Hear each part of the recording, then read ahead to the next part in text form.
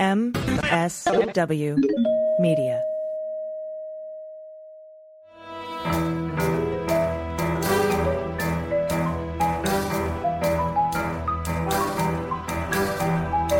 The rule of law is not just some lawyer's turn of phrase. It is the very foundation of our democracy. The essence of the rule of law is that like cases are treated alike.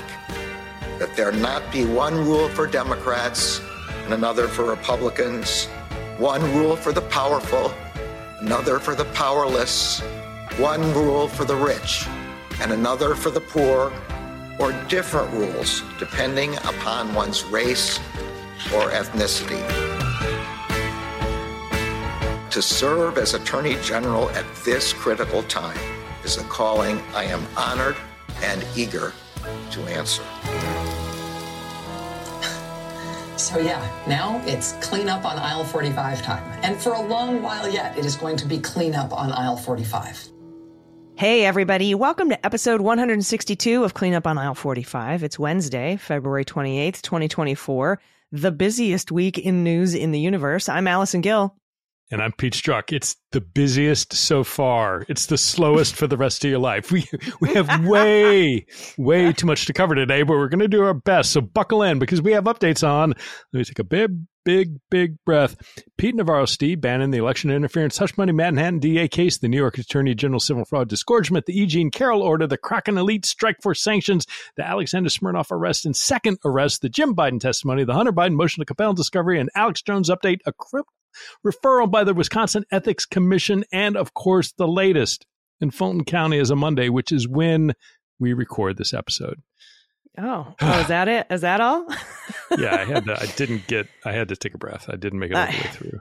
Yeah. You know, I used to do these shows, you know, the kind of shows where you have somebody come up and just play and sing like sing-along songs. And one of my tricks was that I could do an entire verse of "It's the End of the World as We Know It and I Feel Fine" by REM without taking a breath. And I always ended up winning. And that was just a way to get free drinks, Pete. So I hope somebody buys you a cocktail for being able to get through that list. I didn't make it. I failed. So they owe me nothing. I get nothing. I get a glass of water. Stupid elite strike force Kraken sanctions. I would have done it too if it weren't for you. If it weren't for those meddling strike force Krakens. Oh, anyway, I think we're going to have to do a lightning round on a lot of these, and we'll do a deeper dive in some of the bigger stories, including the Smirnoff arrest and rearrest, David Weiss and what's going on in the Hunter Biden investigation, and of course, the Fulton County stories. But before we get to any of it, we need to thank some new patrons.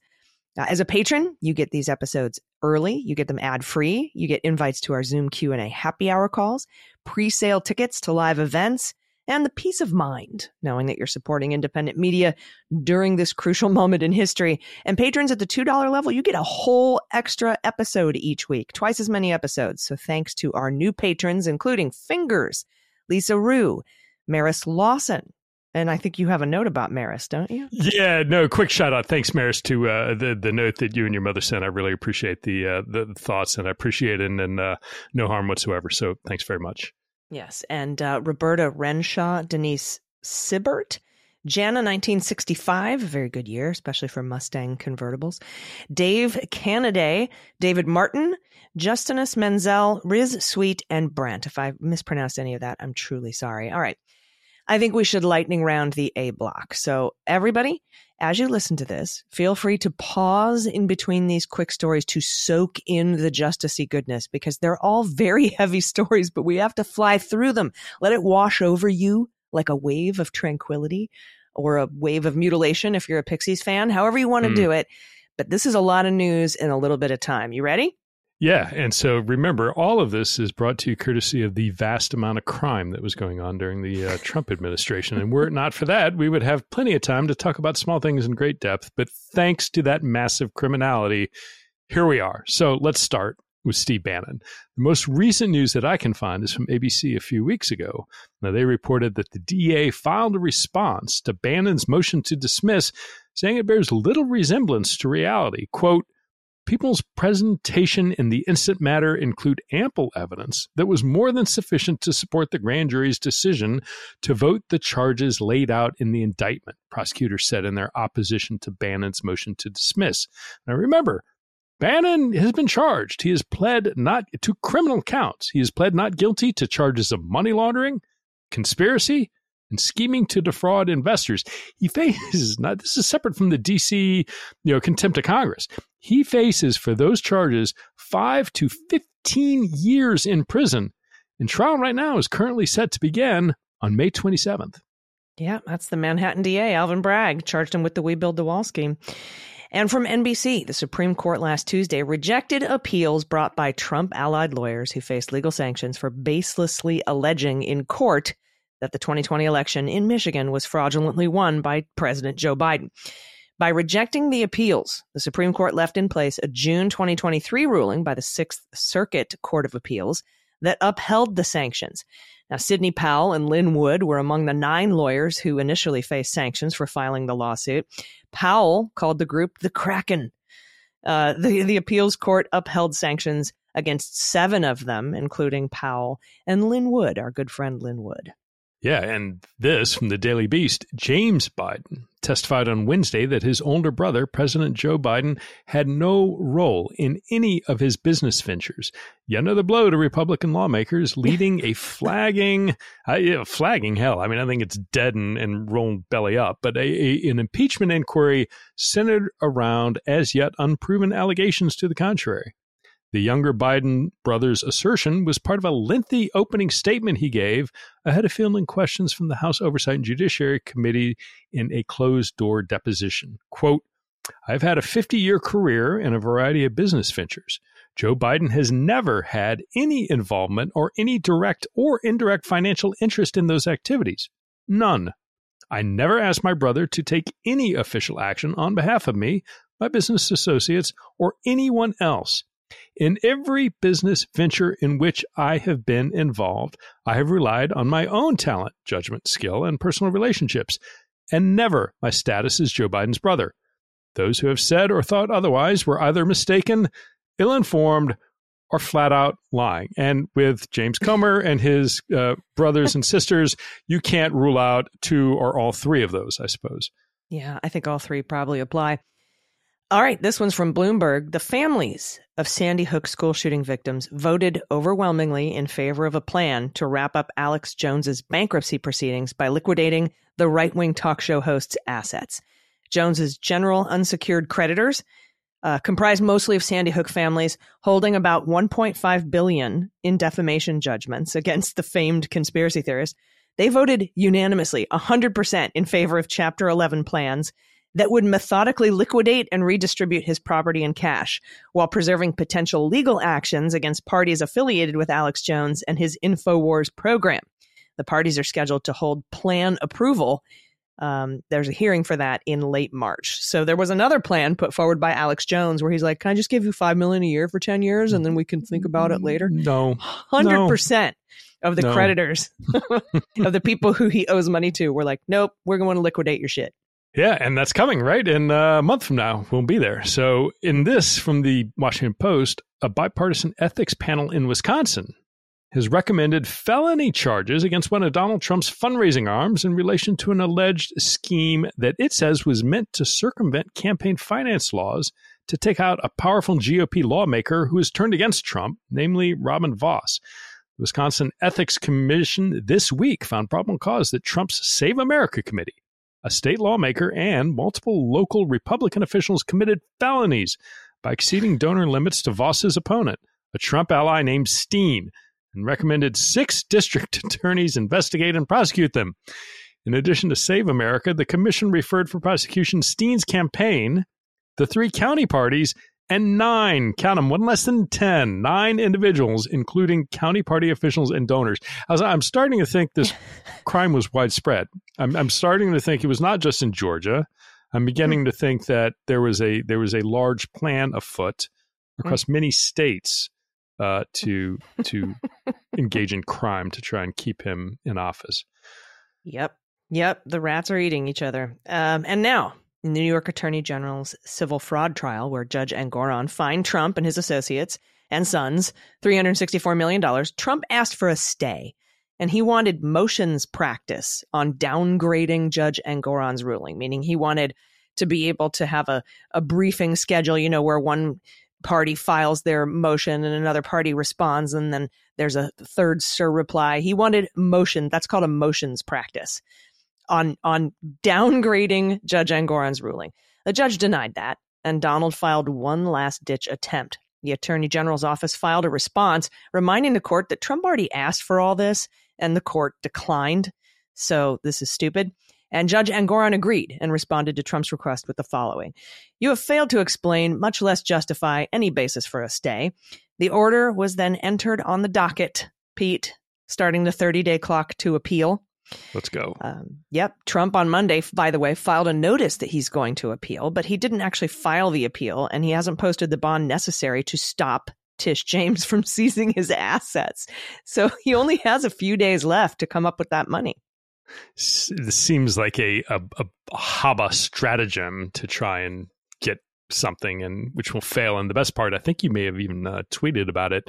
Some enterprising folks have started doing debt calculators. You can go to sites and see what the U.S. national debt is, but now they got like the Trump debt, and it's a lot. I mean, I want to say it's like $86,000 to $100,000 a day that is accruing in interest as they start, continue going along down the path here. So there's a not insubstantial amount of money already on the plate for him, but it's getting bigger. I mean, think about it. I mean, truly, it's like in 2 weeks' time, it's $1 million more than $1 million more. It's like 1.2 or $1.3 million more. So, and the counter at first was counting up cents, like the cents were going up, and now it's dollars. Like it's it's accruing. We can't have that many decimals. Just dollars is enough. Now, similarly, in the E. Jean Carroll case, Trump asked for an indefinite stay for post-trial motions, arguing, get this, he's saying, I'm so rich that I shouldn't have to post a bond. Judge Kaplan responded, quote, 25 days after the jury verdict in this case, and only shortly before the expiration of Rule 62's automatic stay of enforcement of the judgment, Mr. Trump has moved for an administrative stay of enforcement pending the filing and disposition of any post-trial motions. He seeks relief without posting any security. This court declines to grant any stay, much less an unsecured stay, without first having afforded plaintiff the opportunity to be heard. And so Eugene has until February the 29th, what is that, Thursday, the day after you're listening to this, to respond. And then Trump has until March the 2nd to file a reply to that. And I think March the 8th is the 30-day deadline. And we have an opinion and order in the Navarro case. Now, this isn't the Navarro contempt case. He's already going to prison for that. This is the Navarro Replevin, is that what it's called? Where he was, he kept a bunch of presidential records and was forced to turn them over. And the judge says this matter concerns defendants' compliance with this court's ruling as it relates to the production of presidential records in defendants' control. On March 9th, 2023, like a year ago, the court granted plaintiffs' motion for summary judgment. That's the DOJ, and ordered Pete Navarro, among other things, to meet and confer with the plaintiff and propose search terms and methodology to unequivocally identify presidential records in the defendant's possession. Despite these court orders, defendant has refused to conduct all subsequent searches as required. Based on the court's review of the defendant's random sampling, it's clear that Pete Navarro continues to possess presidential records that have not been produced to their rightful owner, the United States. It is likewise clear that the defendant's error rate is not minimal or negligible, and is likely unacceptably high. They just put that on his tombstone, right? Pete Navarro. Error rate was neither minimal or negligible. In fact, it's unacceptably high. Unacceptably high, right. Tombstone material right there. Accordingly, plaintiff's motion to enforce, that's the DOJ's motion to enforce the court orders, is granted. Defendant is ordered to show cause why he should not be held in contempt on or before March 21st. Upon receipt of defendant's response to the court's show cause order, the court shall refer this matter to a magistrate judge for supervision with the aim of bringing this litigation to its final resolution. Meanwhile, the court directs the defendant to reprocess the remaining records in his possession on or before March 20th, which appears to be about 600 things, 600 records. How much you want to bet Pete ain't going to get to it? There's going to be, this is so aggravating. This is what happens when the court orders a Trump person to do something and the Trump person refuses to do it. Then the DOJ files a motion to enforce the court order. The court has now granted it and has given deadlines and says and now you have to explain to us why I don't hold you in contempt. And I'm giving this to a magistrate judge to babysit your ass because I'm tired of this case, basically.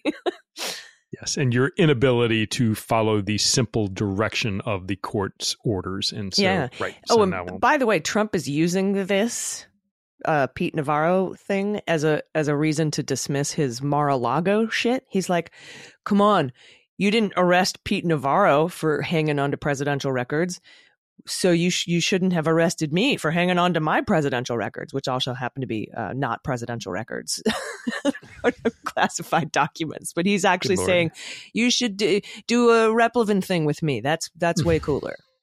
We'll see what Judge Cannon has to say about that. So, and the Manhattan District Attorney's Office has asked for a narrowly tailored gag order at a Trump's first criminal trial, which is set to begin in less than a month on March 25th. Here are the elements. 1, making or directing others to make public statements about known or reasonably foreseeable witnesses concerning their potential participation in the investigation or in this criminal proceeding. 2, making or directing others to make public statements about A, counsel in the case other than the district attorney, B, members of the court staff and the district attorney's staff, C, or the family members of any counsel or staff member if those statements are made with the intent to materially interfere with or to cause others to materially interfere with counsel's or staff's work in this criminal case, or with the knowledge that such interference is highly likely to result. 3, finally, making or directing others to make public statements about any prospective juror or any juror in this criminal proceeding. Now, having looked through that, do you any chance whatsoever that, one, assuming this is granted, and I would think given other trials that have issued such gag orders, that this is likely to be adopted, I would imagine, any chance Trump is able to abide by that order if granted? Well, he'll argue that he shouldn't have to, but if he's forced to, I don't know. Sometimes it works, sometimes it doesn't. So far he's kind of abided by the limited narrow gag order in the DC trial. He didn't at first, but after a few rounds with the court, he did. So I imagine the same thing will happen here. He'll test the boundaries. He'll be dragged in. There'll be motions to, hold him in contempt, and they'll say, okay, we're going to modify the bail conditions and then don't do it again. I think the same thing will probably happen that happened in the DC case. Yeah, and I'm wondering too, like DC's been quiet because it's up with the waiting on the Supreme Court to say something, say anything. And I know I think on the Jack podcast, if you haven't, you're going to be talking to somebody, Steve Vladeck, I think, who's saying the longer this goes, the worse news that is for Trump, that they're going to rule against immunity. But we're still waiting on that. And I think it could be that Trump has not run afoul of Judge Chutkan's orders because he simply hasn't had any real courtroom proceedings to get snippy about. So we'll see. I'm not. His ability to control himself, I think of him much like a 7-year-old, and that sort of age of, a typical, young child's ability to control their emotions when they're agitated. And I think he's getting worse. Well, some of his speeches have just been crazy. And again, we're not, we're talking about it here, but the funny thing is, like, I'm still surprised every time he makes not only either like strange, arguing whether or not he actually has the mental acuity that he needs to be president, but then also some of the extraordinarily racist things he was saying. It's like, God, lights are so bright, I can only see the black people in here. It's like, oh my God. Yeah, or black people like me because I was indicted for crimes. Right. Yeah, come on. My black voter friends, you and I both know what it's like to be discriminated against. Like, wow. Okay. All right. Right. And there was a ton of that. Yeah. And if you're listening to us and you haven't heard that, I mean, 2 things. 1, go listen to it. But 2, ask yourself, why is it that you haven't heard about it? Why is that not the kind of thing that isn't above the fold front page news about just horrible racist, discriminatory, belief and statements that should be very much part of the conversation about whether or not he's fit to be president. But because Joe Biden accidentally said Mexico instead of Egypt one time. Yeah, so, sure. Yes. All right, we're going to do a deep dive into some of these bigger stories, but we do have to take a quick break. So everybody, stick around. We'll be right back. Hi, this is John Cryer, and I am hosting a new 7-part true crime podcast called Lawyers, Guns, and Money that'll challenge everything you think you know about U.S. covert operations and presidential misconduct. From Jack Bryan, the director of American PSYOP, comes the incredible true story of John Mattis, a newly sworn-in Miami public defender in the 1980s who has found himself completely in over his head. I step off the plane, and there is a van with a couple guys with Uzis. And one of them in broken English said, "Welcome to Bogota, John." Mattis's first felony defendant has been arrested for having a machine gun and tells Mattis a dangerous secret. He was shipping arms into Central America on behalf of the CIA. As a first-time lawyer, I want to act like I know what I'm doing. But with the help of a Colombian drug smuggler... How much money the CIA raised by hitting up drug dealers? A lot of money, millions of dollars. An Alabama mercenary... They were prepared to die to the last man. I saw this in them. I saw the fire in their eyes. And they made me their war chief. And a newly elected senator, John Kerry. We are looking at allegations of drug running, gun smuggling, conspiracy to commit murder and murder itself. He'll fight to free his client. The judge said, "Show me in a courtroom how we were at war."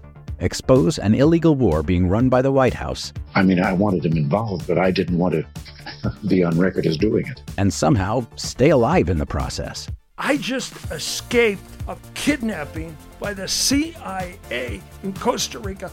This is Lawyers, Guns, and Money. So you have a man in an Armani suit standing on the bow of a boat with a rocket launcher and says, "If I lose sight of you, I will launch. You will be vaporized." Available everywhere starting October 29th, or get it ad-free and early starting October 22nd at lawyersgunsandmoney.supercast.com. There you'll find bonus episodes along with exclusive content. Subscribe now. Hey, welcome back. We have more patrons to thank. Kyle Stewart McJunkin, Mary Reardon, Sheila and Jason Justice is Coming Myers, C.K. Stevens, SPI Maker, Milkshake Jake the Ethical Dog, Autocratic Mega Fascists, a.k.a. Trump is a two-headed dildo, Evelyn Stapleton, Lauren Stapleton, Jacob B., and Tiffany Bo Helton. Thank all of you so much for your support. Thank you for... I have to break it. The Autocratic Mega Fascists is a reference to a Daily Beans episode called Charismatic Megaplastics. And it's about, what subsequently came after that name. Nice. Because there was a group of parents leading a group of children cleaning up a creekside, and one of the kids found one of those items and was hitting his friends in the face with it. It was one of our most hilarious episodes. It was in the good news section where people submit stories. And that was Charismatic Megaplastics. That's the Autocratic Mega Fascists reference. I said that. Well, thanks for that. Now it makes a lot more sense. But anyway, thank you. This is part of what you do is allow us to bring you all this news that you might not hear elsewhere. And so thank you for your support, because it's absolutely essential to what we're doing. So with that, let's go. Let's talk Russia. Let's head over to the arrest and rearrest of Jim Comer's star witness, the GOP's star witness, not just James Comer, the House and all these Senate Republicans, their star witness, and also somebody who allegedly happens to be a Russian disinformation mule named Alexander Smirnov. Now, we already know Smirnov was charged with lying to the FBI and falsifying a document, the 1023, which is an FBI form which records information that a source provides you. Now, this 1023 from him said that, among other things, Hunter and Joe Biden accepted bribes from Burisma. Now, to catch you up, Smirnov was arrested, and Special Counsel Weiss asked for pretrial detention. Now, he was arrested in Vegas, or outside of Vegas, and a Nevada magistrate judge took the pretrial services recommendation that he could be released and let him go with a GPS monitor. Now, the jurisdiction then went to the Central District of California, but Smirnoff's lawyer tried to get another hearing in Nevada for Smirnoff's continued release because the government said, hey, look, we're appealing that decision because we don't think he can safely be released on his own recognizance, even with GPS monitoring. So Weiss filed a motion to reconsider it. And then the California judge said, hey, look, by trying to get a hearing in Nevada, Smirnoff's attorneys were trying to help Smirnoff flee the United States, which may have been overblown language. But he said, hey, I'm setting a hearing for Monday morning. And during that hearing, the California judge heard all the evidence, heard from the government, heard from Smirnoff's attorneys. And he said, you know what? Nope. I'm ordering Smirnoff jailed pending his trial. Yeah. And Smirnoff even came back with more bail conditions, right? Like I promise I won't get, like, I got a letter from the Israeli consulate who says they will not issue me another passport. Like, he went out of his way to try to, see if he could get to stay out of jail. And no, he lost. The California judge says you have to be detained. And a lot of that has to do maybe with the fact that he lied to pretrial services. Smirnoff did by saying he only had access to a few $1,000s when in fact he had access to about $6 million. And David Weiss and Wise, who was the other prosecutor on this, Weiss and Wise, the other prosecutor on this case, said, look, he's got access to all this money. He lied. We might charge him with perjury for that. So they argued to the California judge, and the California judge, Judge Wright, W-R-I-G-H-T, has overridden, I guess, what the magistrate judge in Nevada did by releasing him and said, nope, you got to go to jail until your trial. Yeah, and one of the things he offered through his attorneys is like, hey, look, we will pay for private security to watch him. And some of it's like, all right, well, if you're going to pay for private security to watch him, at the same time you're claiming the pretrial services that you only have a few $1,000s in the bank, where are you going to get this money to pay for private security? I mean, the story just doesn't they were kind of like, all right, you caught me. I got millions of dollars. Right, fine. So, yes. We could see superseding indictments on this guy. I wouldn't be very surprised at all. Yeah, and honestly, I'm curious, too, that it didn't, like the attorneys, his attorneys made a little bit of a stink about saying to the California judge, hey, Your Honor, you kind of insinuated, if not outright said, that, we were helping him or we're going to help him, dodge out of the U.S. And it came up in the hearing a little bit, but his attorneys didn't really make a big deal out of it. So, whatever it was, there was no blockbuster like, the government has, a source who says the attorneys are working to get him overseas or something. But at the same time, his attorneys didn't stand up and say, Your Honor, we're, absolutely appalled at your mischaracterization of our motives and demands, some sort of satisfaction. It kind of was not brushed aside, but it wasn't really addressed during the hearing. No, and in the filing either, right? Because Smirnoff's attorneys were like, you said this, that's not true. And then they just kind of moved along. But, it was probably more likely, like you said, that the judge was just pissed that the lawyer for Smirnoff was trying to get a hearing in Vegas after jurisdiction already belonged to him. And so, that's probably where that language comes from. Smirnoff's lawyers also argued, Pete, that that Smirnoff never would have been charged if Weiss and Wise had not tried to use the 1023 to indict Hunter Biden on FARA charges. Smirnoff's attorneys referred to the charges as make weight and politically motivated. Now, make weight means that's when you add something to a scale to, make it weigh what you want it to weigh. And Wise, of the DOJ, of Weiss's team, responded, are you saying we're working at the direction of Trump and congressional Republicans? Unprompted, he said that. Well, yeah, now kind of. But that's what he took from Smirnoff's use of make weight and politically motivated. And Marcy Wheeler wrote, she said, it's likely that close scrutiny of Smirnoff's ties to Russia in the conjunction of involvement in 2 information operations, to say nothing of his possible retroactive reporting to cover it up, made the charges necessary. Close scrutiny of Smirnoff's ties to Russia made the charges necessary. But, she said, it is also absolutely certain they would not have been charged if Wise had not used the FD 1023 to reopen the case against Hunter Biden and try to charge him with a bunch of felonies. So that's kind of where her head's at with this, right? Like, this was, Bill Barr shoving this 1023 down the throats of the Delaware attorney, Weiss, back in 2020, saying, you need to look into this, because Trump had just yelled at him about the Hunter Biden investigation in right before the election. You remember the whole reporting of seeing Barr in the Oval Office and Trump screaming at him? And then I guess a few days later, Barr went to to Brady and said, you need to read in Weiss on this 1023. We need to get this going. And so that, to what Marcy Wheeler is saying, seems to be kind of like a frame job of Hunter Biden. And what's interesting is that Leslie Wolf, she was an AUSA in Delaware, assistant U.S. attorney in Delaware. And the GOP, Jim Comer, Ziegler, and Shapley, the two IRS whistleblowers, Jim Jordan, they all say that her and the other prosecutors were refusing to cooperate with Scott Brady's office. Scott Brady is the guy who Bill Barr put in charge of intercepting all the Rudy stuff from Ukraine, when in fact what she was actually doing was likely protecting the Hunter Biden case from Rudy's garbage.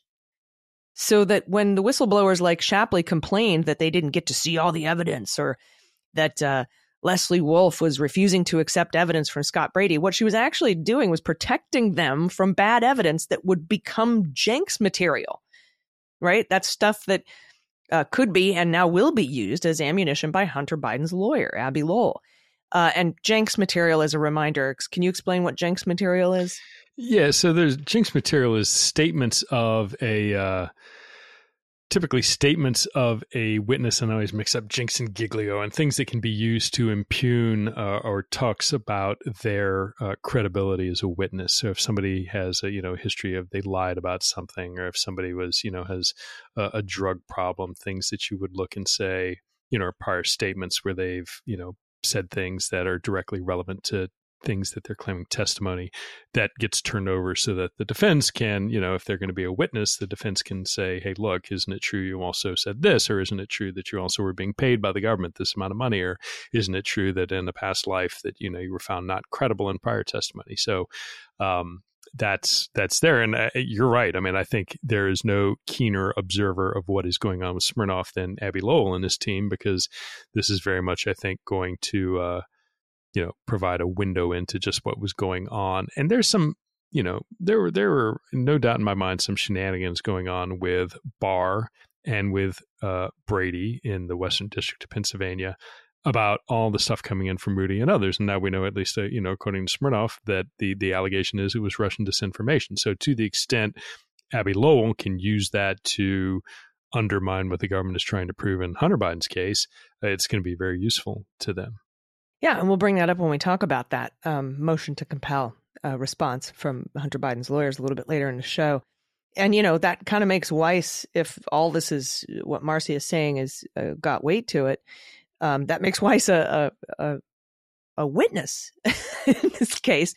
And so she sums it up like this. Leo Wise seemingly used the Smirnoff 1023 as an excuse to reopen the case against the president's son, only to discover it opened a nasty can of worms.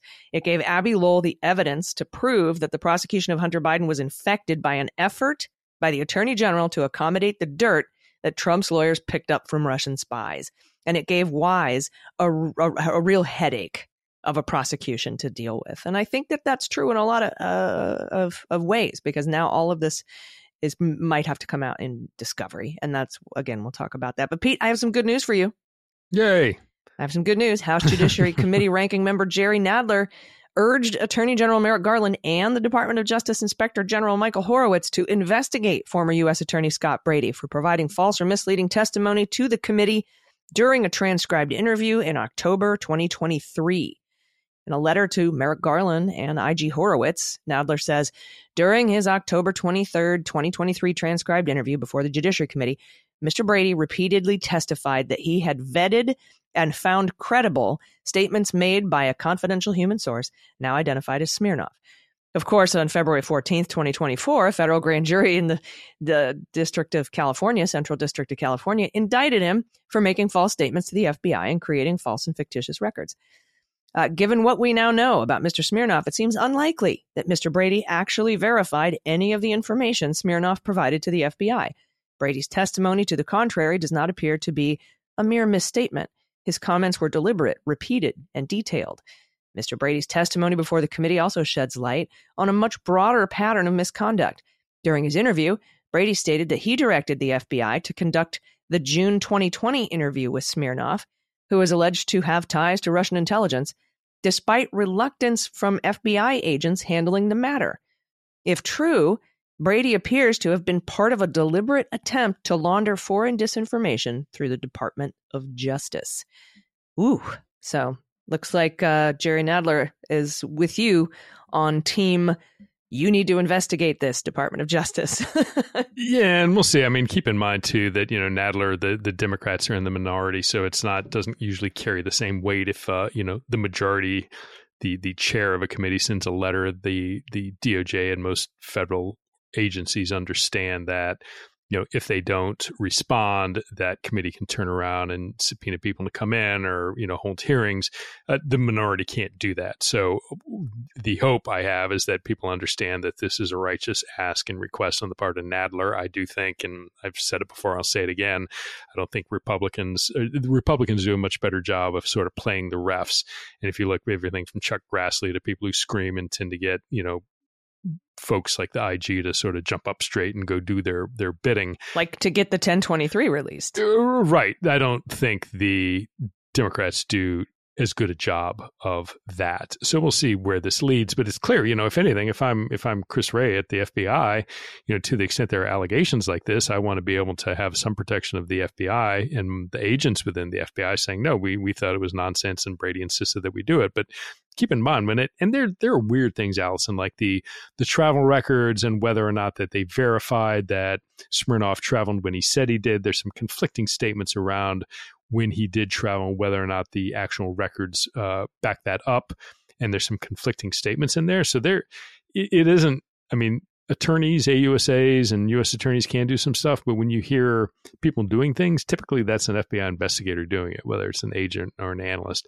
So I would want, if anything else, the IG to take a look at it just so there's a clean bill of health, that they can say, no, the FBI did this the right way. And to the extent there's malfeasance, it was on the part of Brady. But, again, whether or not the IG, they've got this, they've got to look in. I hope they're looking into how the hell how were we not prepared for January 6th? How did DOJ and the FBI not have any better sense of what was coming, given the fact that, 80% of America paying attention knew what was going to happen? Why didn't you go into that closet in Mar-a-Lago? Yeah, right.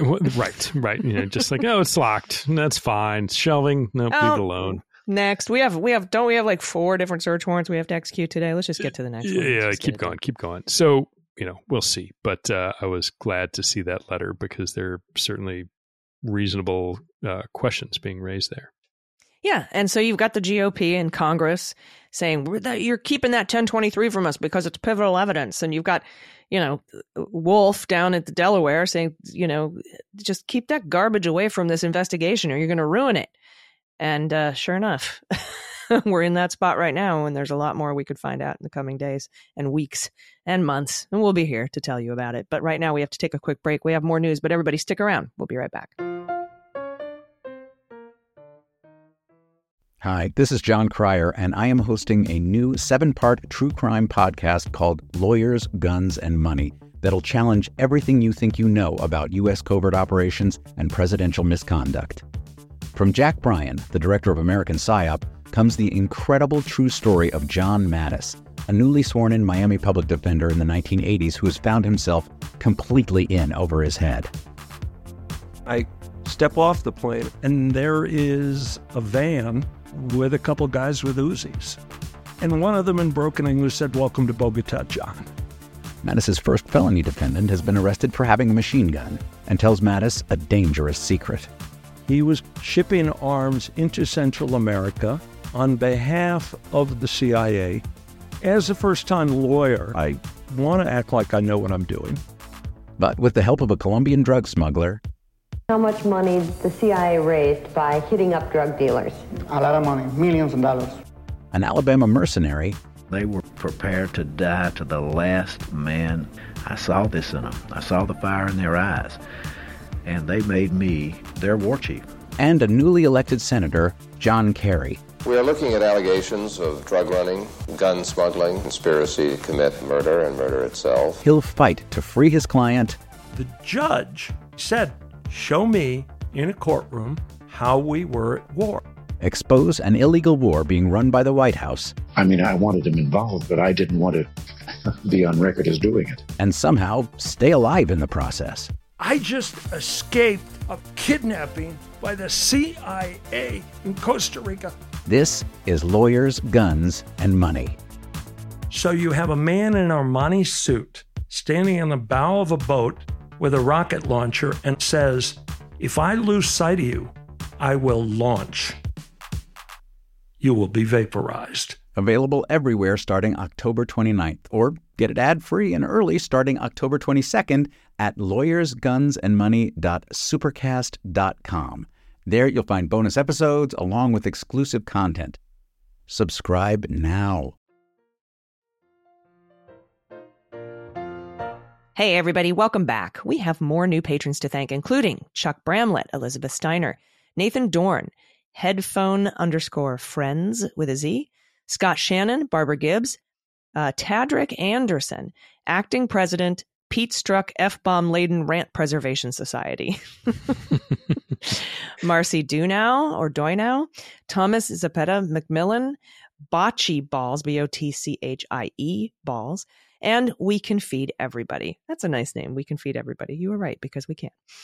All right, since we covered the Smirnoff saga, and since he was part of the David Weiss investigation into Hunter Biden's stuff, let's discuss Abbe Lowell's response in support of Hunter Biden's motion to compel in the gun charges case. So this is a supporting brief in Hunter Biden's original motion to compel discovery, to try to get all this stuff from David Weiss. It opens by saying the prosecution's response to Mr. Biden's motion to compel simultaneously seeks an unnecessary fight about tangential issues and then avoids addressing actual disputes that have been identified. For one example, the opposition focuses more on what the prosecutors have produced rather than what they have not, and then steadfastly objects that it should not be required to declare that it has fulfilled its Brady and related discovery obligations. Another example is the prosecution's rhetoric accusing Mr. Biden of making misleading omissions and being dishonest for not addressing what the prosecution has produced, despite this being a motion to compel what the prosecution has not produced. The law does not give the prosecution a participation trophy for playing in the event. They should finish the process without a defendant cheering them for partial efforts. Okay. The section is now called "The Prosecution Refuses to Confirm Its Compliance with Its Discovery Obligations." And this is the kind of the crux of this filing. Prosecutors typically welcome the opportunity to confirm that they have done so, just as Mr. Wise did, not Weiss, but Wise, did at the hearing. It's curious that the prosecution will not make that commitment now and opposes an order to comply with Brady. And Pete, the reason Hunter's attorney says they just want a confirmation that Weiss and Wise have complied with Brady is because Wise said they complied with Brady 7 months ago, but was wrong, because 3 months after Wise and Weiss said they met their Brady obligations, Wise and Weiss actually produced more Brady material in 3 different productions of discovery. They go on to say, Mr. Biden's concerns don't rest solely upon the fact that the prosecution was wrong when they mistakenly claimed Brady compliance previously. Those concerns have only grown as the defense has increasingly come to realize the scope of the prosecution's curious investigative techniques. And then Abbe Lowell gives an example. He says, take, for example, the prosecution's heavy reliance on a brown leather pouch that it claims belonged to Mr. Biden and contained cocaine residue. Mr. Biden noted in his motion to compel that law enforcement obtained that pouch in October 2018 from a garbage scavenger who pulled it from a public trash can. The prosecution treats this evidence as its smoking gun. If that were so, despite the pouch's questionable provenance, it is dumbfounding that the prosecution waited 5 years before testing it for narcotics residue and never chose to retrieve fingerprints from it. The prosecution offers no explanation for any of that.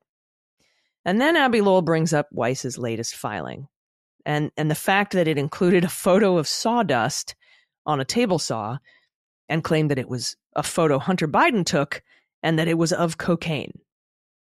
So that whole thing sort of came to be, David Weiss, the prosecution, put a picture of this table saw with sawdust lined up like lines of coke.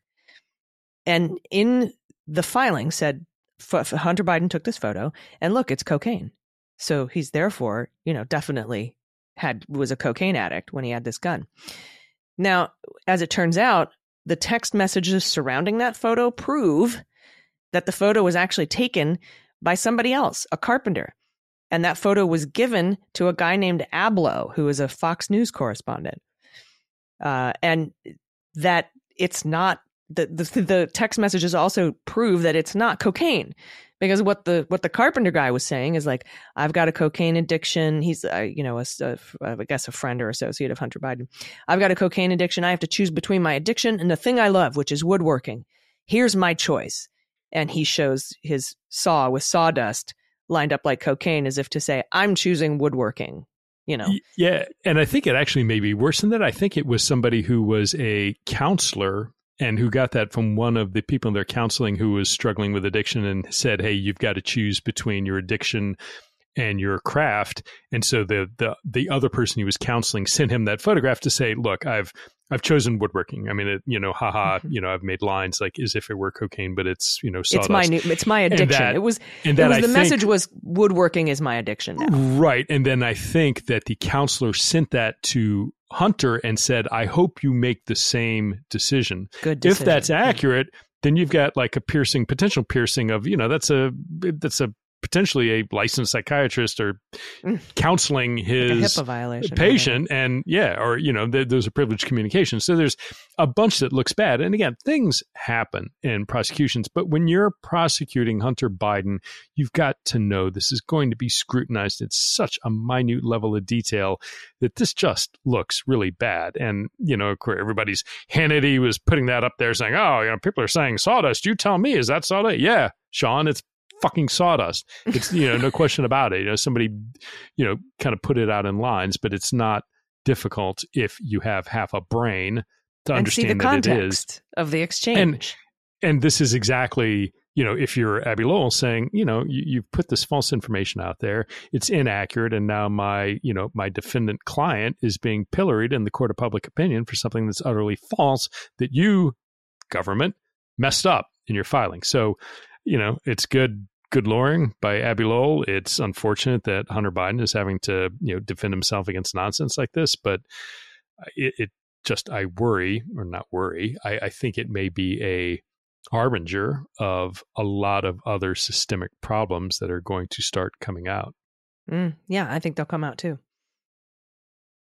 Yeah. So we'll, stay tuned. I mean, if there's one thing that Abbe Lowell is good at, it's very vigorously defending Hunter Biden. He launched, not only this filing, but it was part of a mass series of filings, all of which, some may be, have a small chance of success, but there's some are real. And keep in mind, too, there's this whole question about whether or not the gun charges are constitutional at all. Right. Given recent Supreme Court rulings that says, well, no, you can't prohibit somebody from having a gun, based on, certain previously disqualifying factors. So, with that, Lowell, as part of that, brings up the Smirnoff indictment, and he says, hey, look, quote, nevertheless, with prodding from extremist Republican members of Congress who initiated an impeachment inquiry of President Biden based on the same baseless allegations and the right-wing media, the prosecution team that was already pursuing Mr. Biden resuscitated the baseless investigation of Mr. Smirnoff's ridiculous claims against Mr. Biden 34 months later. It now seems clear that the Smirnoff allegations infected this case, and why, on July 26, 2023, the special counsel answered as it did the court's question about whether the diversion agreement's immunity provision would bar charges under the Foreign Agents Registration Act. Continues, lo and behold, Some 7 months later, the special counsel finally figured out that Mr. Smirnov was lying, which should have been obvious to everyone, certainly by August 2020, when DOJ closed the investigation. The special counsel charged Mr. Smirnov with lying and obstruction, but the more interesting part of the story is not that Mr. Smirnov lied. It is more remarkable that beginning in July 2023, the special counsel's team would follow Mr. Smirnov down his rabbit hole of lies as long as it did. Disclosure about why the special counsel abandoned its June-July 2023 agreements with Mr. Biden and the role played by the Smirnov allegations may reveal flaws worse than mistaking sawdust for cocaine. If the prosecution believes it is now fully satisfied its Brady obligations, rather than deny Mr. Biden's motion, the prosecution should just affirmatively confirm as much to defense counsel and the court, rather than bemoan Mr. Biden's filing. Also, this is starting to feel, I'm starting to feel like I did with John Durham's court filings about Danchenko and Sussman. There's starting to be a little bit of like fraying around the edges where you're like, oh boy, is this like, the entire tapestry going to start to fall apart? It ain't great. No, it isn't great. And I think we'll continue to learn more as we go on. But this does, to me, feel like an indictment of Smirnov to clean up a mess, a can of worms that they opened by trying to follow this down the rabbit hole. All right. And in a related story, there was a hearing this week in the defamation lawsuit brought by John Paul Mac Isaac against Hunter Biden in Delaware. If you'll remember, in 2021, Biden said to CBS, quote, "There could be a laptop out there that was stolen from me. It could be that I was hacked. It could be that it was Russian intelligence. It could be that it was stolen from me or that there was a laptop stolen from me." Now, that's the statement that John Paul Mac Isaac is saying is defamatory. Biden's attorney asked for summary judgment, saying Hunter Biden didn't say you did. He said it could, So this doesn't meet the legal definition of defamation. Now, Mac Isaac's attorney, Ronald Poliquin, I guess is how you pronounce that, he argued that Hunter Biden intentionally used those words during his interview. Quote, "He's a lawyer. He's media savvy. He knows exactly what he's doing." Okay, so he didn't defame you. Now, Biden's attorney argued that it wasn't Biden that made Mac Isaac famous. He said, "Who identified John Paul Mac Isaac to the world? Let's think about that. Was it Mr. Biden, or was it the 11 or 12 or 13 or 15 or 54 television appearances that Mr. Mac Isaac made?" Now, Gary Grumbach, who's reporting for NBC, said, as an aside, Abby Lowell, Hunter Biden's attorney, said that when 51 intelligence officials suggested the New York Post story about Biden's laptop was Russian disinformation, their, quote, "conjecture in 2020 was probably apt," referencing this week's news of the indictment of Alexander Smirnov. Now, Judge Robinson did not make a ruling from the bench. He said he would be issuing a ruling in writing in the coming weeks, and we'll bring that to you when we have it.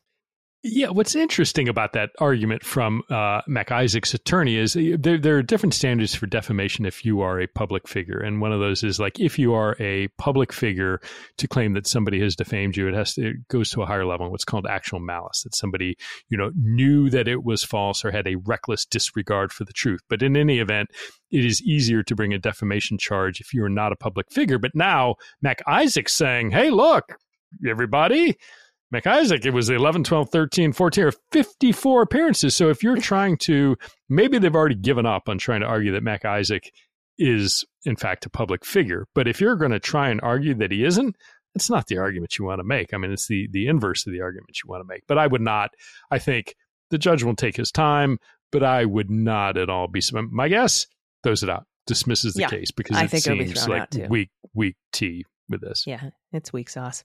As Judge Emmett Mehta would say, it's pretty weak sauce, Pete Navarro. All right, we have one more story, a couple more stories to get to, but we need to take one last quick break. Everybody stick around. We'll be right back. Hi, this is John Cryer, and I am hosting a new 7-part true crime podcast called Lawyers, Guns, and Money that'll challenge everything you think you know about U.S. covert operations and presidential misconduct. From Jack Bryan, the director of American PSYOP, comes the incredible true story of John Mattis, a newly sworn-in Miami public defender in the 1980s who has found himself completely in over his head. I step off the plane, and there is a van with a couple guys with Uzis. And one of them in broken English said, "Welcome to Bogota, John." Mattis's first felony defendant has been arrested for having a machine gun and tells Mattis a dangerous secret.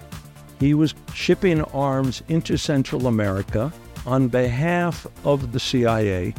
As a first-time lawyer, I want to act like I know what I'm doing. But with the help of a Colombian drug smuggler...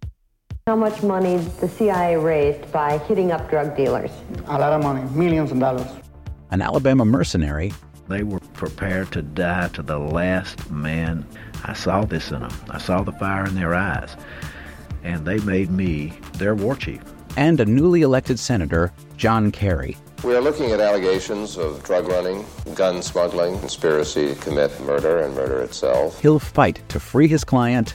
The judge said, "Show me in a courtroom how we were at war." Expose an illegal war being run by the White House. I mean, I wanted him involved, but I didn't want to be on record as doing it. And somehow stay alive in the process. I just escaped a kidnapping by the CIA in Costa Rica. This is Lawyers, Guns, and Money. So you have a man in an Armani suit standing in the bow of a boat with a rocket launcher and says, "If I lose sight of you, I will launch. You will be vaporized." Available everywhere starting October 29th, or get it ad-free and early starting October 22nd at lawyersgunsandmoney.supercast.com. There you'll find bonus episodes along with exclusive content. Subscribe now.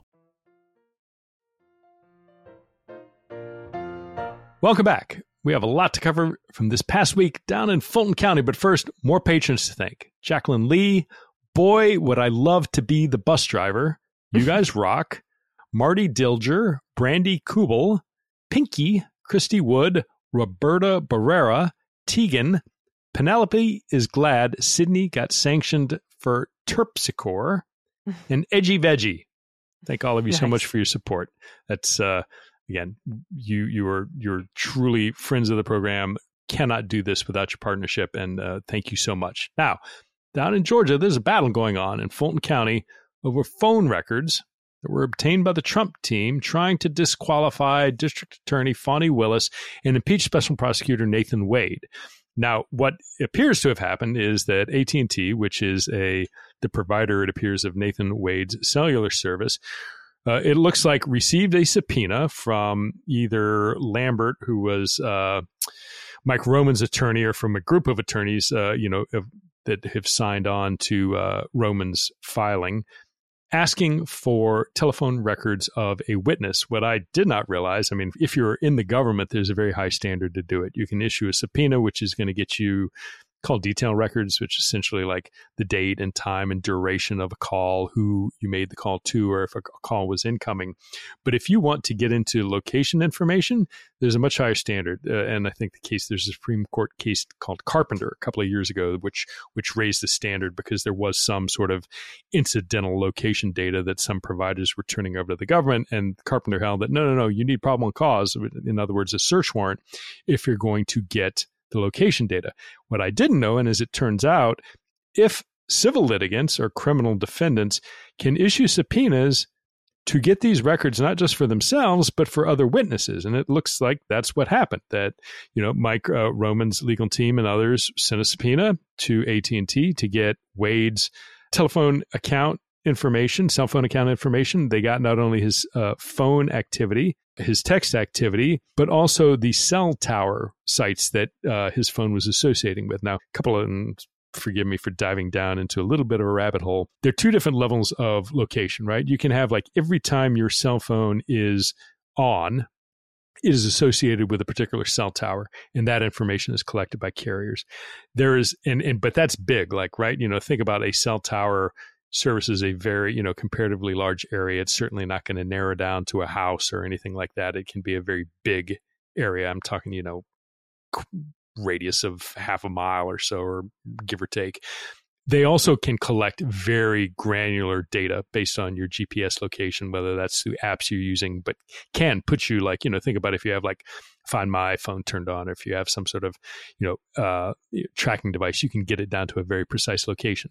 What it looks like the Mike Roman team got is that bigger sort of cell tower location, but it's still enough based on what they're claiming to say, hey, look, Nathan Wade was in the area of Fani Willis's residence during certain times, predating when he said they had a relationship. Now, it's not clear to me that, it's going to be compelling in terms of the argument, but what that the first thing we were initially wondering is like, well, how did they get all this data? And then Fani Willis, interestingly to me, she asked that question in a court filing saying the state questions whether Mr. Trump legally obtained the cell site location information, which is generally only available after finding a probable cause and the issuance of a search warrant. And again, like I said, that's true for the government, but it's not at all true if you're a civil or criminal defendant. And that bugs me a little bit that they didn't recognize that, but like many good folks, and again, our friend Anna Bauer and others down in Atlanta, talking to Georgia defense attorneys, you're like, no, this is, we do it all the time. I've gotten my, defendant, I got his cell records, I provided that to the prosecutor as, proving his alibi that he wasn't there, and they dropped the charges. But this is something that, criminal and civil defense attorneys do regularly. Yeah, agreed. And, Fani Willis also argued that the Trump team didn't provide sufficient notice of their intention to introduce the phone records using an expert testimony, because there's a certain amount of time you got to give somebody. You remember My Cousin Vinny? He's like, Your Honor, we did not get sufficient time to review this expert's testimony, let alone, and he's like, overruled. That is a prescient, wonderful argument, but you're overruled. So that's Fani Willis's argument. But Trump says that their witness that's going to introduce these phone records into testimony isn't an expert. He's just a guy who's going to summarize the data. And then Fani Willis argued the phone records don't show anything other than the fact that their two cell phones were in a larger area at the same time, and don't prove a romantic relationship occurred, right? Like, how does cell phone data prove that there was a romantic relationship? Because Willis and Wade both testified that they were friends since, they in 2021. And then, Willis also said, I was at 3 murder investigation crime scenes in the area during that time as well. Now, she questioned the qualifications of the private investigator who was hired by Trump and Mike Roman to conduct the analysis of the cell phone data. Apparently, that's the expert. And she also argued, Willis did, that this filing by Trump is a move to garner salacious media headlines, including Trump providing unredacted cell phone records to members of the media. Now, I want to be clear here that the reporter that the unredacted cell phone records were given to in this instance did not publish. Okay.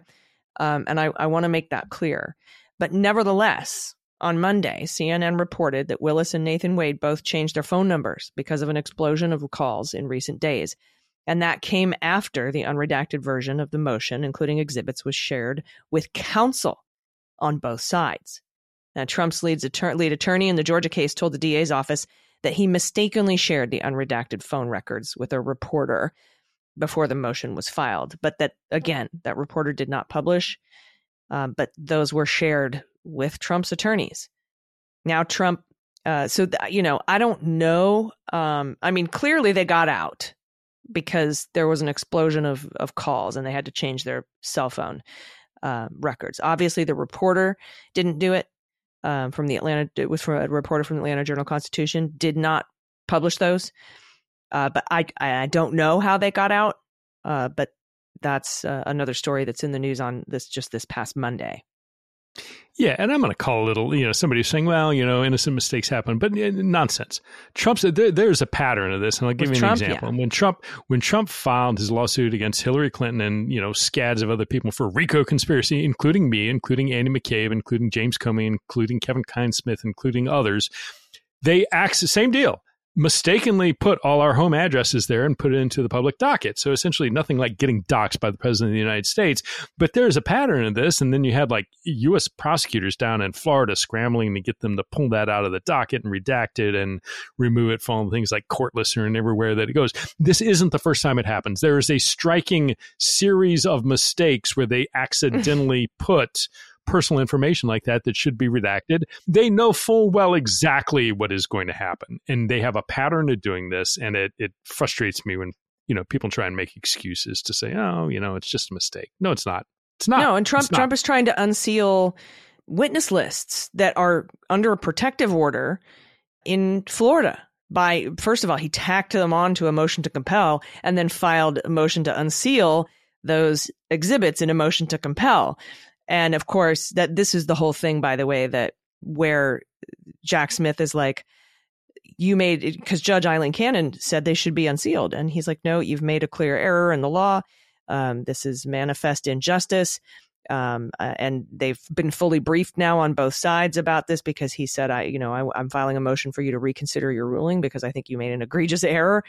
And we haven't gotten her final word on that yet. But I imagine if she again orders to unseal these witness lists, and, there's testimony and other things in there, too, that is under a protective order for discovery under the guise of it being part of a motion to compel, I think that he will appeal to the 11th Circuit. But Trump has a very long, sordid history of remember when he accidentally put Obama's address on? Mm-hmm. Yeah, and ended up having some crazy person get arrested because they were there. Mm-hmm. Like, weren't they like live casting, like looking to, find Obama's place? It's not it's not by mistake. No. I'm very curious. I mean, again, it's not topic of our show today, but whether or not Eileen Cannon, I think, clearly understands if she rules against the government, they're going to the 11th Circuit, and if she's ready to get smacked down like she was with the the special whatever the term was for the judge who's going through the special master for the stuff seized at Mar-a-Lago, if she's ready to get smacked down again, or if she understands that wouldn't be a great thing for her. But we'll see. Yeah. Something else Trump was arguing, by the way, in this particular thing, and then we'll move on, was that Wade's cell phone data is proof of a romantic relationship. He responded, no, it's proof. And he also wants to introduce it to impeach Wade as a witness. And they also argue that the phone records were obtained legally through that subpoena to AT&T, as you were mentioning. And Judge McAfee has set a hearing on the disqualification matter for this Friday, March 1st, which you can watch on television or on Judge McAfee's YouTube channel. If you Google Judge McAfee YouTube courtroom, you'll get his channel. You see him there with his arms folded, like, this is my YouTube channel. He gets his YouTube channel, gets more action than most people's. So anyway, thanks to Anna Bowers for that thread on how they got the phone records. And I think Renato Mariotti has tweeted saying he's pretty sure these phone records are going to make it into evidence because he thinks they were legally obtained. In addition to the phone records fight, Nathan Wade has filed a post-hearing brief on the in-camera examination of attorney Terrence Bradley. Now, Bradley was Wade's attorney in Wade's divorce proceedings, and Wade is trying to prevent a lot of what Bradley is saying from coming in because of attorney-client privilege.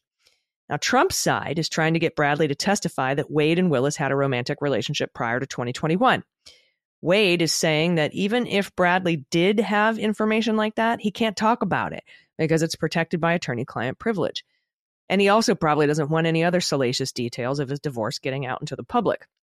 So, after a behind closed doors, or known as in-camera hearing, about whether or not the judge can examine Bradley, Wade filed a motion. And this is the post-hearing brief on what happened in that hearing.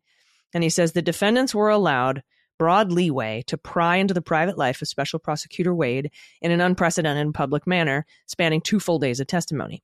The defendants sought to introduce intrusive and legally irrelevant personal details of multiple people's lives for the world to watch unfold in real time. But still, no credible evidence exists in the record to support their tenuous claims.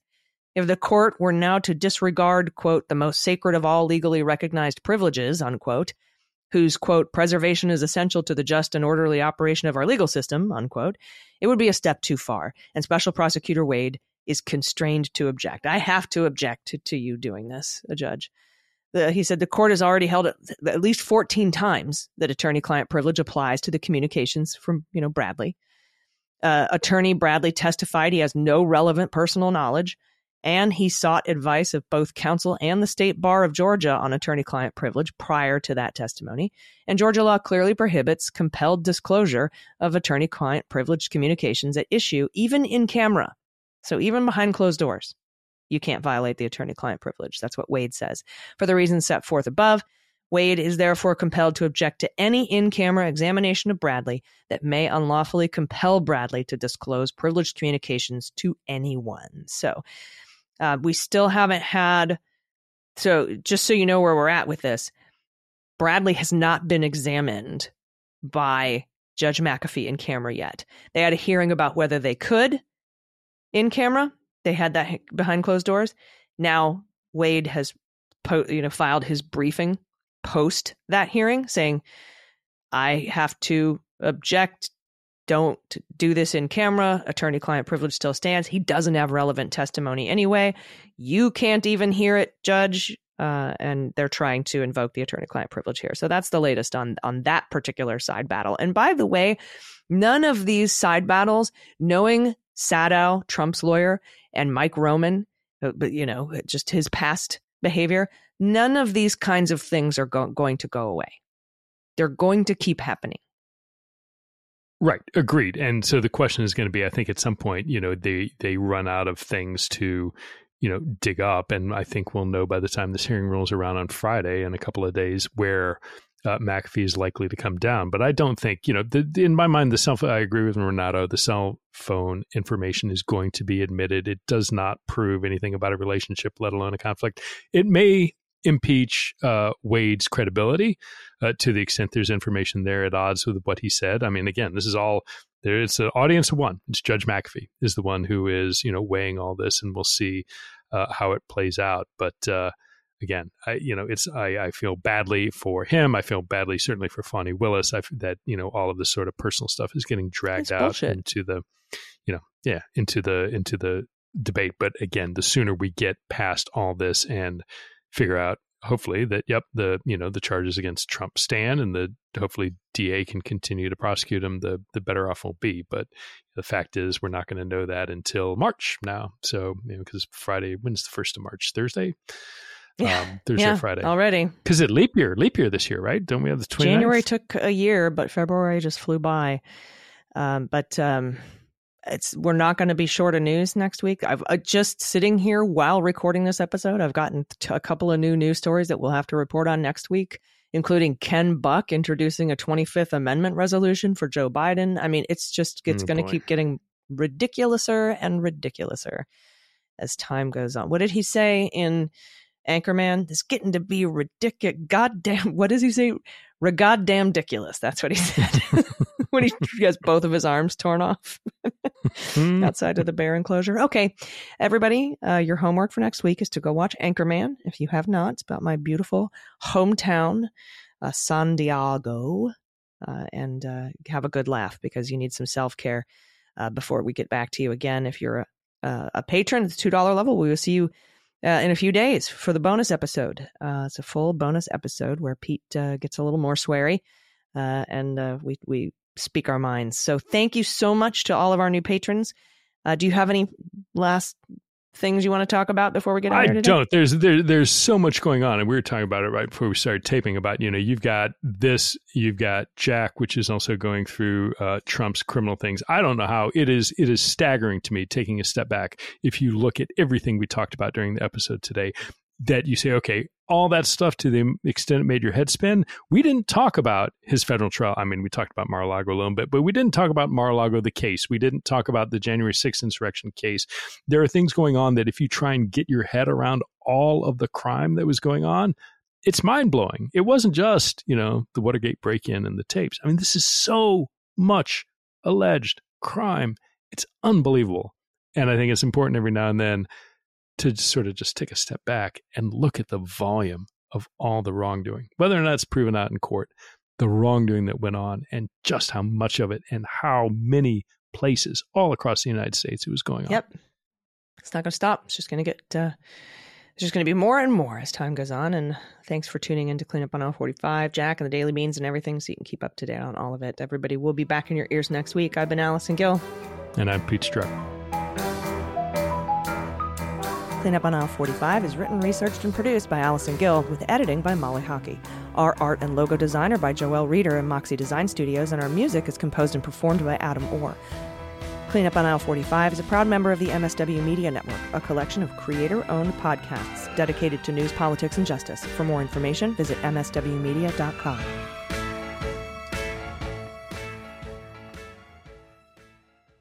MSW Media.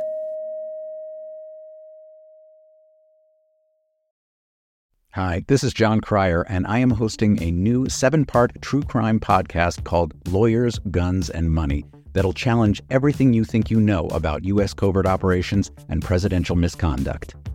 From Jack Bryan, the director of American PSYOP, comes the incredible true story of John Mattis, a newly sworn-in Miami public defender in the 1980s who has found himself completely in over his head.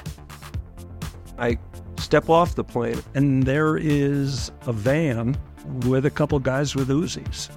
And one of them in broken English said, "Welcome to Bogota, John." Mattis' first felony defendant has been arrested for having a machine gun and tells Mattis a dangerous secret. He was shipping arms into Central America on behalf of the CIA. As a first-time lawyer, I want to act like I know what I'm doing. But with the help of a Colombian drug smuggler, How much money the CIA raised by hitting up drug dealers? A lot of money, millions of dollars.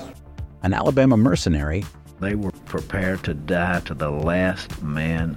I saw this in them. I saw the fire in their eyes. And they made me their war chief. and a newly elected senator, John Kerry. We are looking at allegations of drug running, gun smuggling, conspiracy to commit murder and murder itself. He'll fight to free his client. The judge said, "Show me in a courtroom how we were at war." Expose an illegal war being run by the White House. I mean, I wanted him involved, but I didn't want to be on record as doing it. And somehow stay alive in the process.